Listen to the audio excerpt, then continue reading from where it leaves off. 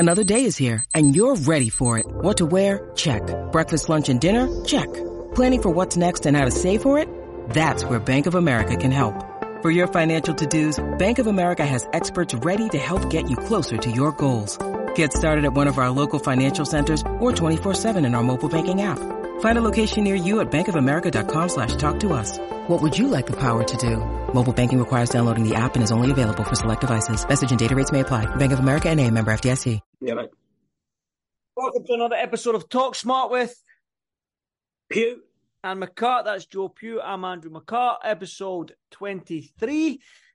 Joe, I am absolutely shattered, mate. Like I said to you before we pushed record there, I don't know why I picked that flight. I picked the 6:25 flight, meaning I was getting picked up at 4:15. I didn't get back to the hotel till 2, so I've had absolutely no sleep after the Katie Taylor Chantel Cameron fight last night. But that's what we do it for. That's the career path we chose, Joe.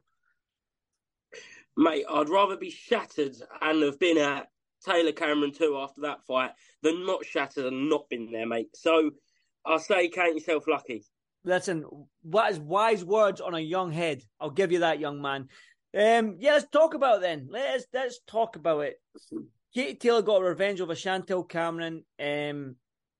Wow, what? Listen, I don't know if you could feel the atmosphere from your TV screen, Joe, but the atmosphere in there was, I'm going to say it was probably the best ever I've ever been to. I can't think of an atmosphere better than that. Maybe a Canelo when he fought Billy Joe at the Dallas Cowboys Stadium was unreal, but just that cauldron of that 3 arena, it is just something spectacular, and it was just, wow. I don't know if you could feel the atmosphere through your television screen, could you? Yeah, definitely. I felt it was a bit of a different atmosphere. I don't know, you'll know because you was at both, I think. It was a different atmosphere than the first one. It was a bit more raucous, I think. The first one was more of about pride, I think, that Katie Taylor was returning. But this one really had a bit of meaning behind it. Really was a ferocious atmosphere to get behind Katie Taylor and make sure, if anything, that little extra support gets her over the line. And I think that's what it did, to be honest, because when they were shouting Katie and ole, ole, that's when Katie opened up and landed her flurries of punches. And I think that's what spurred her on in that fight. But I tell you what, them two girls, Chantel and Katie Taylor, man, they deserve everything. They are phenomenal fighters for putting on a show like that. I mean, Chantel Cameron is just cool, calm, and collected. She was getting booed coming into the ring. She's got back into the Lions Den again for the second time, facing somebody like Katie Taylor, who's an absolute superstar in Ireland. Like, I don't know what's the equivalent in England, man. David Beckham, maybe? When David Beckham was in his prime? Yeah. Something like that. That's probably how high Katie Taylor is in superstardom in Ireland. And Chantel Cameron went there, came up short. I think Eddie Hearn and a lot of the boxing heads around the ringside said that the right person won, but we didn't see the replay of the knockdown in the first round, because when that happened, we all thought that the feet got tangled up because the referee waved it off. So we thought, the feet got tangled, and that's what happened. But I think looking back on Twitter and Instagram, it looked like a knockdown, I think. What did you think, Joe? Yeah, I thought it was a knockdown. I did think it was a knockdown. It's interesting that you said a lot of the boxing heads thought that Katie just nicked it, went the right way. Because, as I say, I weren't scoring it round by round, but after the fight, I thought Chantel had maybe just done enough, if I'm being completely honest. But it certainly weren't a robbery by any means from my point of view. I think it was a very, very close fight and could have gone either way. But yeah. I did think that was a knockdown very early on in the fight. And if it had been counted as a knockdown, the fight would have gone very differently, mate. Well, that's again, it could have went, it can go, like you said to you, that 95-95 judge that scored at a draw. If that had went to Chantel, the knockdown, maybe she would have won. That judge would have swayed it towards Chantel. But on the flip side of that, if that was counted as a knockdown, would that have upped Katie's game? Would that have made her more aggressive? Would that have, because she was trailing a 10-8 round in the first round? So you can look at it two ways. It could have either helped Chantel or maybe even helped Katie Taylor. That's why boxing is one of them sports. It's always a what if, and everyone's got different opinions, and it's subjective, isn't it? With the boxing, that's why we love it, Joe. But listen, take nothing away from Katie Taylor, absolute superstar, and it sets up that trilogy at Croke Park. 80,000. I can't imagine if that's what 9,000 Irish are like. I can only imagine what 80,000 Irish are like, Joe. And listen, if I'm doing it again, I'll listen, get a ticket, because you don't want to miss this atmosphere, Joe. You need to experience this. Everyone needs to experience this atmosphere when Katie Taylor has a fight. And like I said, she needs a dance partner if they do get Croke Park. And I think Chantel Cameron, the trilogy, is the perfect one. You've got Amanda Serrano there, but I just think Chantel Cameron deserves it. She deserves the trilogy. 100%. And look, Serrano fight, great fight. Both Cameron fights, unbelievable. It's so great that Katie Taylor is not just a star, not just probably the pound-for-pound number 1 or 2, however you look at it with Claressa Shields, but she always brings such excitement to fights, and they're great. I can't remember the last Katie Taylor fight, which weren't a great scrap. So it adds every kind of side of entertainment, and Katie Taylor is an entity. She so deserves that Croke Park, and please God, that can happen next year. As I say, hopefully trilogy, but I think the atmosphere will be undeniable, whoever she's fighting. I agree, and I think that when it comes to women's boxing, I don't think that they've had a trilogy like this. I mean, in men's boxing, I can name maybe 4 off the bat. We've had Ali Frazier, Gatti Ward, Morales Barrera, and Wilder Fury more recently. There's probably more that I've forgotten, and maybe you can give me one, Joe, if you on the top of your head, if you can think of one. But they're the 4 main ones that always come to my mind when I think of boxing trilogies. And I think that if Chantel does get her opportunity to face Katie again in a third fight in the rubber match at Croke Park, I think that trilogy will stand up there with them. I think it's a good enough trilogy to say that's one of the best trilogies in boxing with the way these girls fight, because they throw 100 punches around. They're busy with it, and obviously the head clash, the cuts, is blood, and I think that's what we tune into boxing for, is to see these what's the word I'm looking for? To see these cuts and stuff like that. Do you know what I mean? Going through adversity. That's what I'm looking for. The word adversity. We want to see fighters go through adversity and see how they deal with it. And Chantel Cameron done the cut. She listen, that cut happened in the 3rd round, I think it was, and she fought on like it wasn't there. So she's tough. She's very, very tough, Chantel. And I think the trilogy, Croke Park, Joe, get a ticket. Well, I'll get a ticket. I can be a fan this time. You can come and work it. I don't mind. I'm either way, I'm going to be there.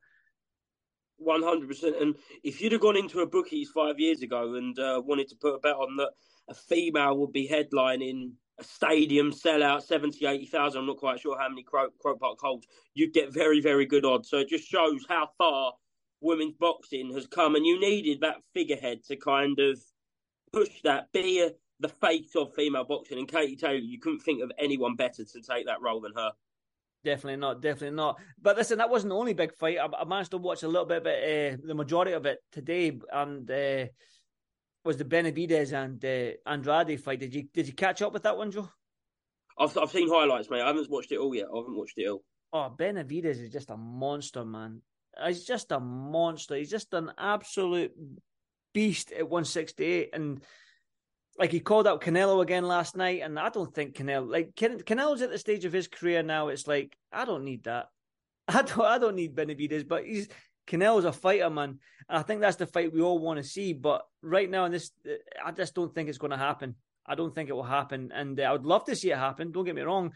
Because the way Benavidez approaches the game, even when Andrade was having his successes, you've seen Benavidez just bounce off on him. He's just like, come on. He just kept on coming forward, and he's just got that scary style where if you don't put a dent on him, he's just going to keep on coming.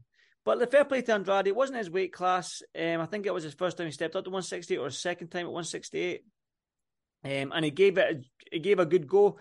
He was trading with him. He was trying to land big shots. And it was a good fight. It was a very, very good fight. But Benavidez, wow.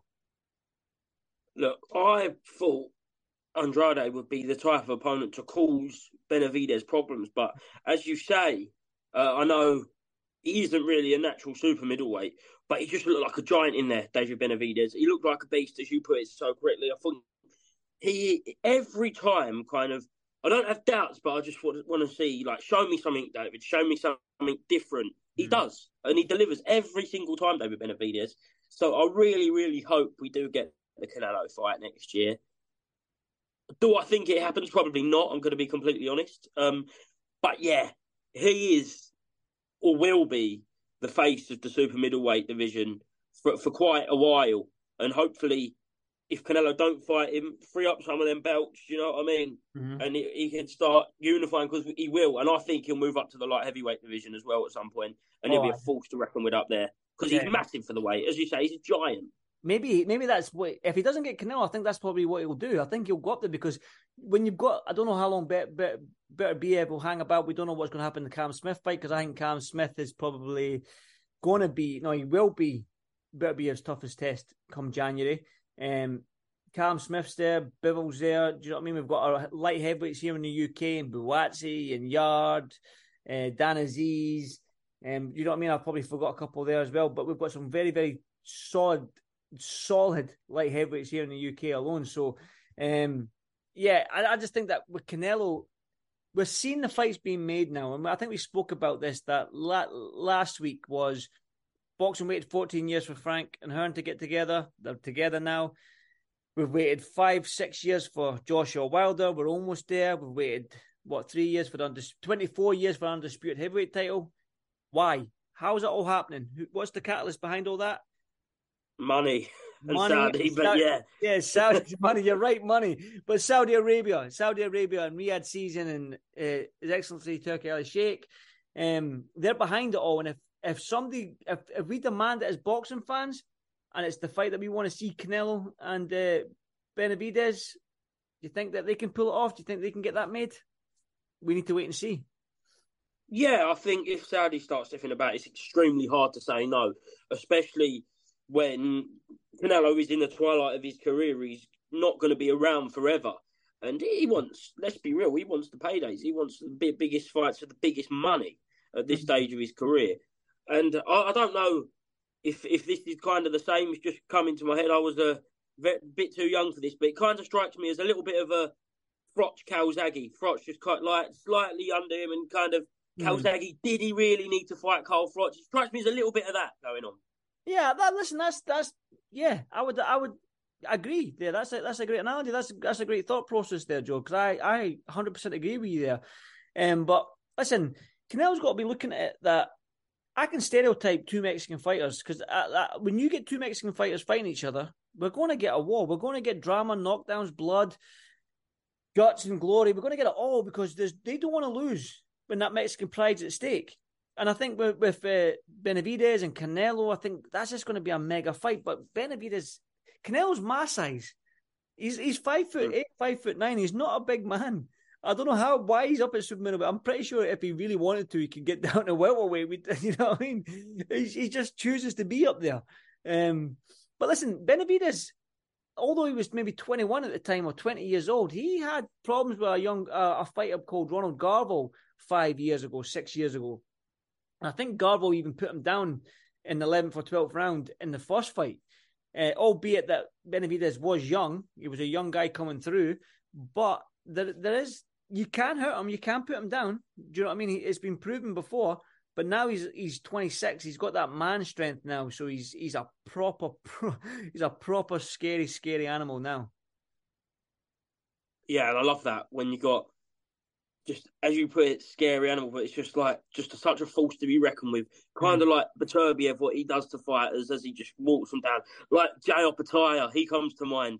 When you've got such forces of nature in a division, it just comes with so much excitement, and you kind of look around the rest of the division and kind of think it's going to be a tough night for you, a very, very, very tough night for you. And I love that when there's a fighter in a certain weight division that's like that. And I like you said, he's an animal, and I'm a super fan. I like those type of fighters. I like the Jai Apatayas. I can't wait to go and see him. I like them type of. I'll I'll take one to land two sort of fighters. Do you know what I mean? I like those fighters. But I do want to quickly touch on this, Joe, before we wrap this up, mate. When we spoke last week about the Joshua Wilder and obviously the Wilder and Parker fight, I was like, yep, yeah. Joshua's won, Wilder's won. But this past week, I saw Parker and Andy Lee over in Ireland, and I was talking to them. And listen, when Andy Lee speaks, like, he's got one of the best boxing minds on the planet. When he was talking to me, I was like, you know what? I'm not saying that Parker's going to beat Wilder, but I'm not saying it's as easy as what I thought it was, if that makes sense. I just think that the way Andy Lee was talking, that this is Parker's fourth fight this year. Do you know what I mean? He's got momentum. He's got 2 knockouts in those 3 fights as well. Wilder's had, half a round in 2 years? Do you know what I mean? The little variables that I didn't pick up on, but now I'm picking up on. And even when Lee was talking about staying away from his right hand and how to do that, and the telltale signs that Wilder does when he throws his jab, he's intelligent, Andy Lee. And like I said, I'm not saying Parker beats him. I'm just saying that it's not. I don't think it's going to be as easy as what I thought it was, or what it could have been, because obviously that big right hand, and if he lands that, we all know that not many heavyweights can withstand that. But Parker's ready. He looks ready. I'm telling you right now, he is excited, and he thinks that Wilder's made a mistake. Yeah, and I don't think either of them fights are foregone conclusions, because as you say, there are little variables. First of all, with Joseph Parker, Andy Lee, I don't think would have agreed to take that fight for Joseph Parker if he didn't think he could beat Deontay Wilder. Yes, we know that there's mega money being thrown about, but I think Andy Lee would have accepted that fight for Joseph Parker. They would have sat down and discussed it and think, can we win this fight? And if they genuinely believe it, then again, it will make for a cracking fight. And then you go to Otto Wallin, a tall, tricky southpaw, which could cause AJ problems. I think AJ's only fought 2 southpaws, Charles Martin, and that didn't last very long, and Alexander Usyk. I might be wrong, but yeah, they're the 2 that spring to mind. And for both of the fights, are AJ and Wilder looking at each other over their shoulders, and thinking, we get through these, and next year we have the big one. But there's 2 banana skins there, and they're very big banana skins, and they go by the names of Otto Wallin and Joseph Parker. Exactly, and don't forget that Ben Davison is working with Joshua now. So that's another coach change with only, 5-6 weeks left to go until the 23rd. Is that enough time to gel with a fighter? We'll have to wait and see. So that is that variable as well, that it's been a short sort of gelling process for Ben Davison and Anthony Joshua. So that'll be interesting to see that partnership come December 23rd. But like I say, Joe, it's exciting times. I'm liking boxing. I'm not liking boxing. I'm loving boxing at the moment. It's I know you were at a show at the weekend as well. Were you not? Yeah, Friday night, Frank Warren show at your call. Mark Chamberlain come through a really, really difficult fight against Ramlavs, who had never been stopped before. I think he had 2 losses on his record, one of them being Archie Sharp. And wow, you talk about needing that test. You talk about coming through adversity before the big fights. That is the test he needed. Come through some tricky rounds. He was probably winning the fight, but he come through some tricky rounds. He got cut early on, and then he stopped him in the last round. So really, really impressive from Mark Chamberlain. And it has to set up the Sam Noakes fight. Sam Noakes is fighting this weekend at the same venue, York Hall. A cracking card as Gavin Gwynn attempts to win the European title. And you've also got Moses Atelma, Royston Barney-Smith. So a great card of prospects. But yeah, next year, for the British lightweight title, Mark Chamberlain versus Sam Noakes. Hopefully, Gavin Gwynn gets the European, frees up the British, vacant British, cracker of a domestic clash. Yeah, definitely. And you know me, Joe, I love my domestic clashes for them British titles, man. I really, really do. Yeah, listen, we've got a good card to look forward to next week out in Belfast, as well as the couple of other cards in Bolton and the one you're at the York Hall.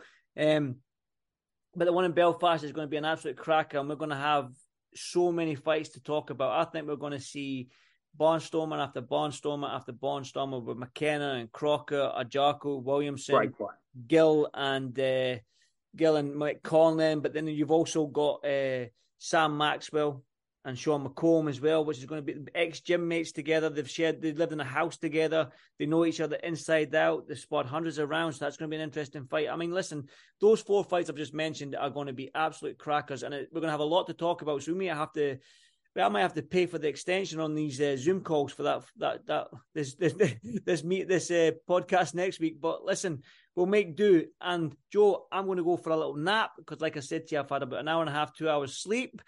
I'm glad that you look fresh because you got your hair slicked back. You're looking good. You got the Kronk hoodie on. Yeah, listen, I'm proud of you, young man. You're looking good. You made me look like shite again this week. Nah, it's all good, mate. I only come out the shower. Just come out the shower. So, yeah. Whilst you was jet setting, coming back from a great fight, I was just sitting down watching the F1. But, yeah. Verstappen wins again. Shock. Shock, brilliant. Joe, enjoy the rest of your Sunday, bro. I'll speak to you soon. Yeah, see you next Sunday, mate. Next Sunday, my man. See you later. Sports Social Podcast Network.